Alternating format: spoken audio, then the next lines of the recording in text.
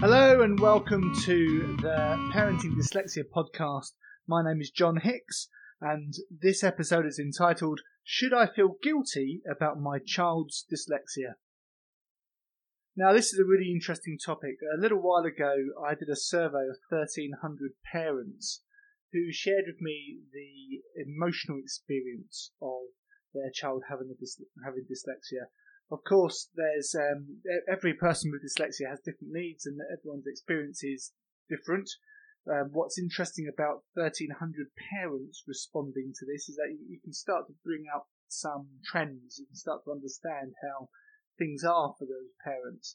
And there was one statistic that really stood out for me, and this was the one that 64% of those parents said that they felt guilty about their child's dyslexia. That's 64%. So that's just over 1 in 2 people, parents on that survey felt guilty about their child's dyslexia. Now, if you go onto the NHS website and you type in dyslexia, it will say that dyslexia is thought to run in the family. And certainly in the past 8 years of me working within what I call dyslexia world, it's been quite interesting talking to kids with dyslexia and then chatting to their parents and then starting to find out that actually there is a bit of a family trend, if you like, of these kind of dyslexic profiles. Not everyone is the same, but they have similar kind of profiles or related profiles. Just by way of example, let me just sort of share my own experience. So I've got 2 daughters, both of whom have completed university, but both of whom are neurodiverse. And so my oldest daughter has ADHD and dyspraxia, with a little bit of dyslexia in there somewhere. And my youngest daughter has a profile more akin to dyslexia, a bit of visual stress, and so that's kind of interesting. And this journey of being with my kids and bringing them through the education system started to get me to think about my own neurodiversity. And I've had a diagnosis, or a diagnostic assessment, I should say, about 4 or 5 months ago. And I discovered, having thought I was dyslexic, that actually I have a profile that's more akin to ADHD, but dyslexia plays a part in that profile. So what we see is in my own experience, is that my children have some kind of experience of neurodiversity with dyslexia in there somewhere. I have, and then I think about my parents and I think about their way of doing things and how they do things, and I can start to see like a trend of neurodiversity, and certainly there's a little bit of this expanded with the rest of my family.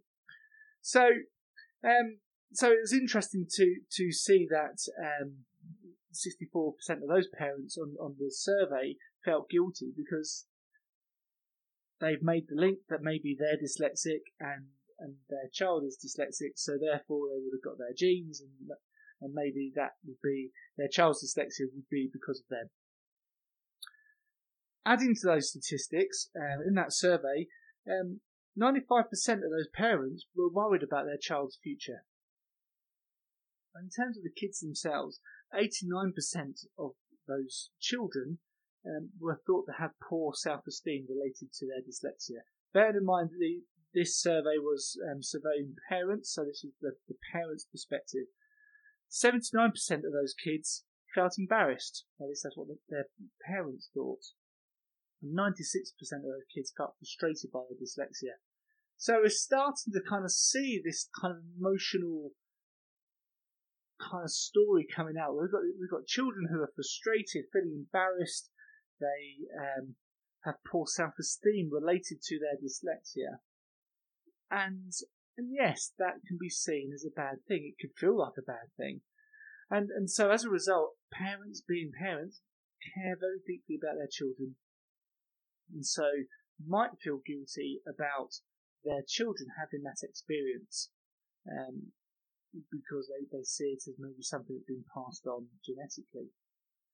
Now, what I want to do in this podcast episode is just share some thoughts. I'm kind of teasing this out, but I wanted to just challenge you really. If you're feeling guilty about your child's dyslexia, then I want you to have a think about yourself, because if we can kind of get you to think about what's happening for yourself, then that will affect how your child gets on and how they view dyslexia.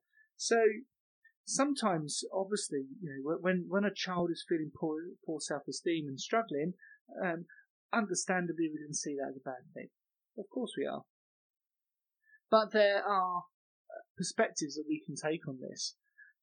Interestingly, having done some work looking at different people's experiences of being dyslexic throughout the school, I remember Jamie Oliver, the celebrity chef, talking about how he knew he was poor at school and academically because of his dyslexia, but he kind of didn't mind because he saw school as a great social club for him. He enjoyed seeing his friends, and that kind of what got him through school. And that's one perspective. That's how he viewed it. And actually, the reality was that he built up a load of personal skills relating to other people, and as a result, was able to develop business and stuff in the future. And we know that a lot of entrepreneurs, 40% of the most successful ones in the UK, tend to have some kind of dyslexia profile. So there's a perspective here, right? So if we think that dyslexia is a bad thing, maybe it's because our experiences as a child were poor at school, because back then there was a lot less understanding, a lot less support available. It's still a challenge now, but it's a better situation now than it was back then. Maybe our experiences are making us view our child's experiences in a light that's not helpful for our child. Perhaps our children, because of our response to dyslexia, perhaps our children are learning how they should view dyslexia. So if we see it as a negative thing, then are we teaching our kids to see it as a negative thing? And if we're doing that, how does that then impact on their self-esteem? How does it impact on their sense of hope for the future? My challenge, I guess, to you would be to say, okay, well, if you are feeling that being dyslexic is a really bad thing, and maybe life's dealt you a poor hand, or whatever your view is, I'd encourage you to think about two things, kind of two trails of thought. The first one, in terms of your own situation, think about, okay, yes, you might have struggled at school. You might have found that attainment was a difficult thing.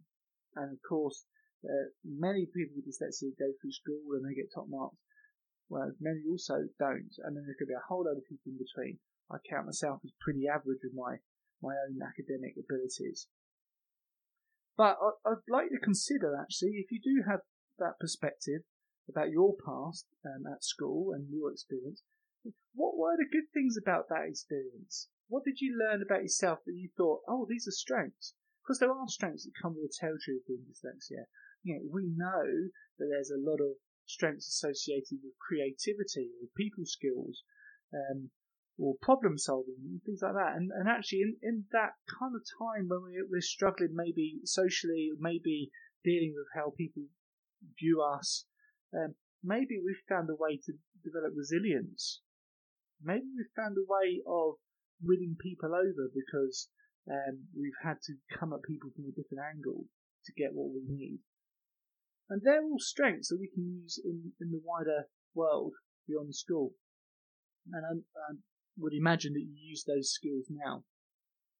And this is something we should be teaching our kids. If our kids are really struggling at school, yes, it's unpleasant that maybe the attainment is perhaps not as great compared to peers, but there's life isn't just about what you gain from exam results. It helps, and don't get me wrong, it's always a good thing to get the support so that a child can do well at school.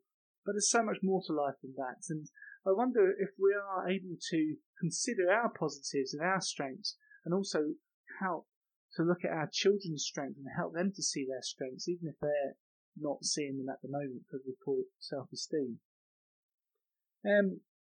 But I do want to challenge you to think about how much your guilt is related to how you feel about your own experience. Oh, I've had a bad experience because of my dyslexia, now I'll give it to my kid. If we can turn that around and start to see the positives in it, can we then start to feel less guilty and perhaps see some of the good things we passed on to our children?